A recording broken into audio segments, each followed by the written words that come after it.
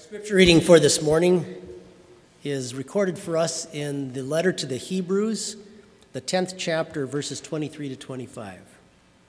Let us hold fast the confession of our hope without wavering, for he who promised is faithful.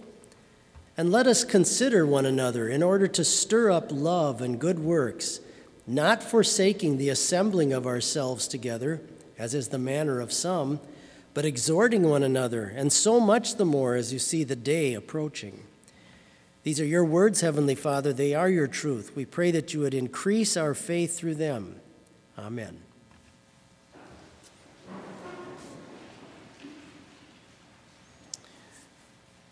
We were having a youth meeting. Our teenagers from our congregation I was serving down in Florida. It's the first year I was down there, and I suggested that, how about if we have a pool party?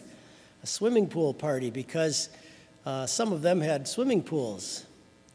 And a bunch of them looked at me and they were like, it's boring. And I thought, what? When I was in high school, man, a swimming pool party, that would have been awesome. None of my friends had swimming pools. Go up to the Midwest. Not everybody has a swimming pool like down in Florida. But it's like, no big deal. It's interesting that sometimes when you have things of value, the more you're familiar with them, the less you appreciate them. And it starts to take away your appreciation of things just by the fact that you're around them so much. It happens with people, too. It happens with cars, and think of toys you had when you were a child. After a couple months of that brand new Christmas present, it didn't take long, and whatever. There's a famous saying by Chaucer in the 1300s, familiarity breeds contempt. And that's true a lot of times.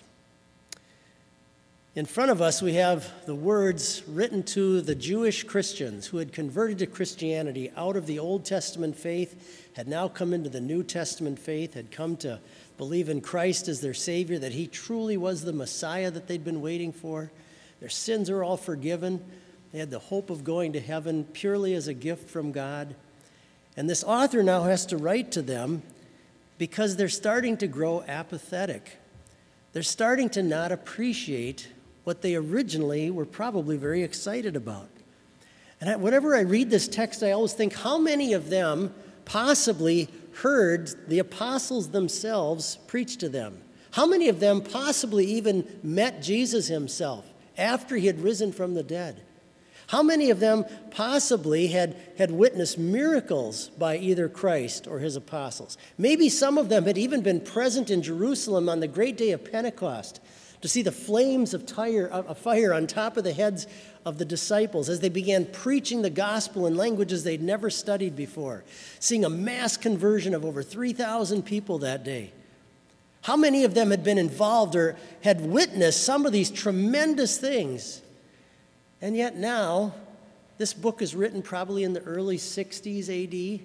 They're already starting to grow apathetic about all of this, starting to kind of fade away in their faith. Kind of says something about us as human beings. One of the saddest questions I've ever had a young person come and ask me was this: how can I get my mom and dad to go to church? It was a 13-year-old girl in confirmation class. She was in a Christian school at our congregation. Her parents had put her there intentionally so she would learn to appreciate the Christian faith. And now she, as a 13-year-old, pointed to me to this passage in her catechism right here and said, how can I get my mom and dad to go to church? The primary source for endangering your faith, for you losing your faith potentially, the primary source for that isn't outside in the world. It's you. It's inside of me. It's inside of us. If you want to see how important God's word is, just think about how many different ways your and my sinful human flesh can try to come up with reasons not to want to go and hear it or to follow it. We can come up with all the excuses in the world.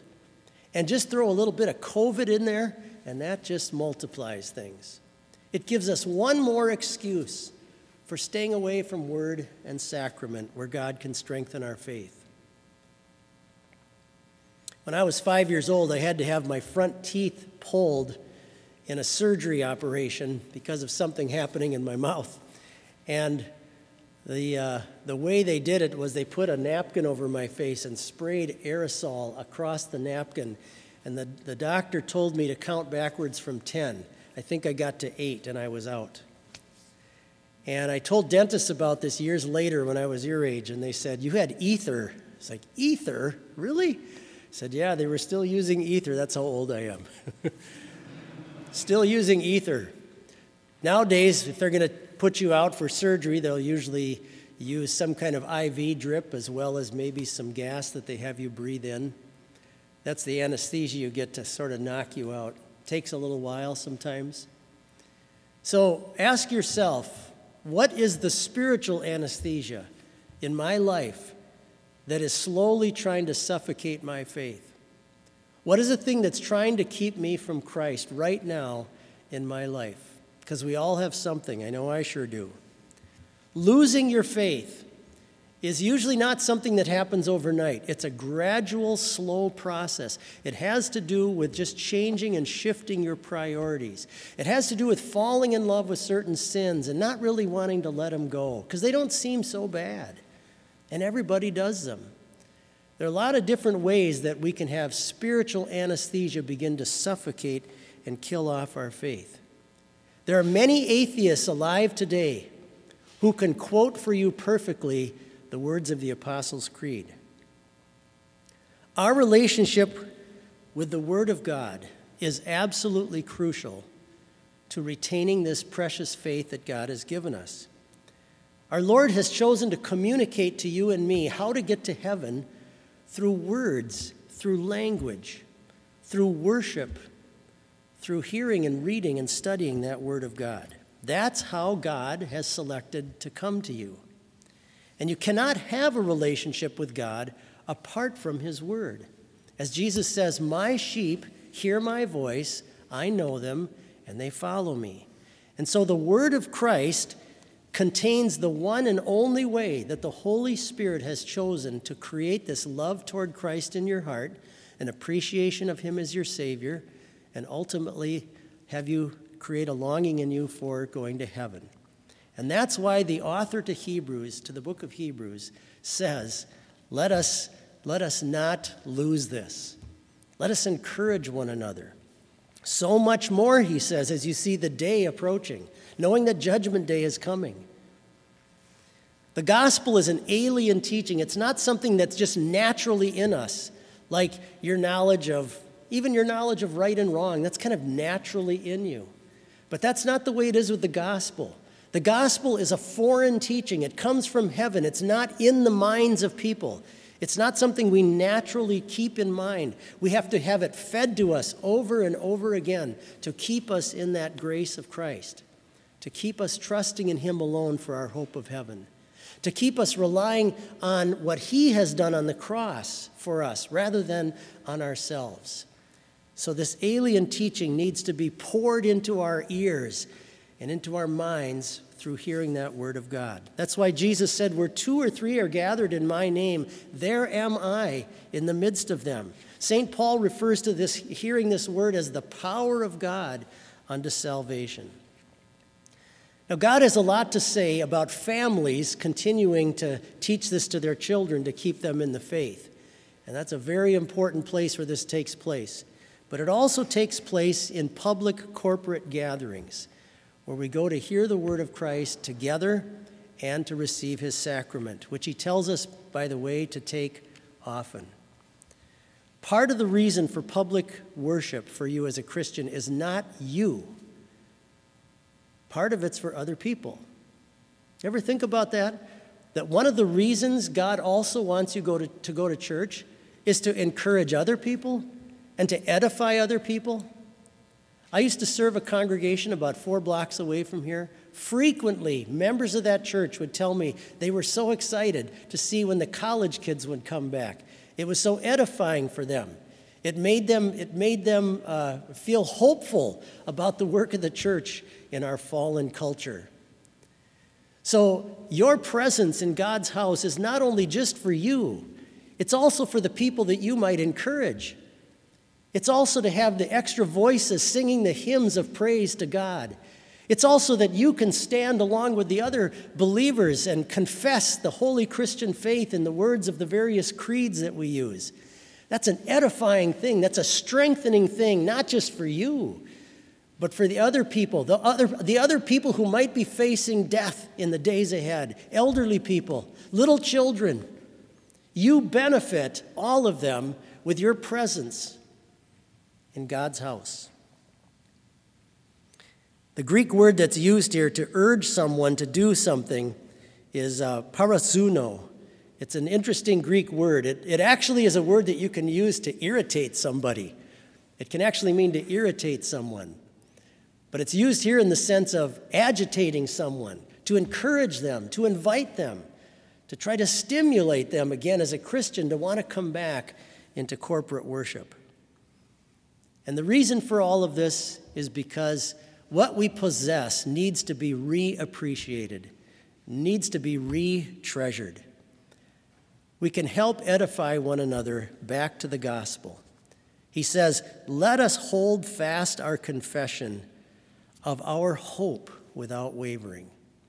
May God bless you, and may He use you as well to encourage others in that worship of Christ, so that someday we can all stand in His presence in the throne above. Amen. Please rise and join me in the prayer that's printed for us on our little bulletin. We join our hearts and voices together. O Lord Jesus Christ, bright Son of the world, shine upon my spirit and drive away the night of sin, that I may walk in your holy light all my life and even forevermore. Amen.